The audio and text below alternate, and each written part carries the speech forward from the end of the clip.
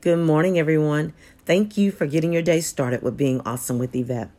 Today's message is forgive attitude. The scripture is Colossians 3:13. Make allowance for each other's faults and forgive anyone who offends you. Remember, the Lord forgave you, so you must forgive others. We all sometimes forget how much we have asked God to forgive us for the things that we've done wrong. We have to pray and ask God every day to have a forgiving attitude, because we might not ask the person to forgive us for what we did wrong, but we all went to God and asked Him to forgive us.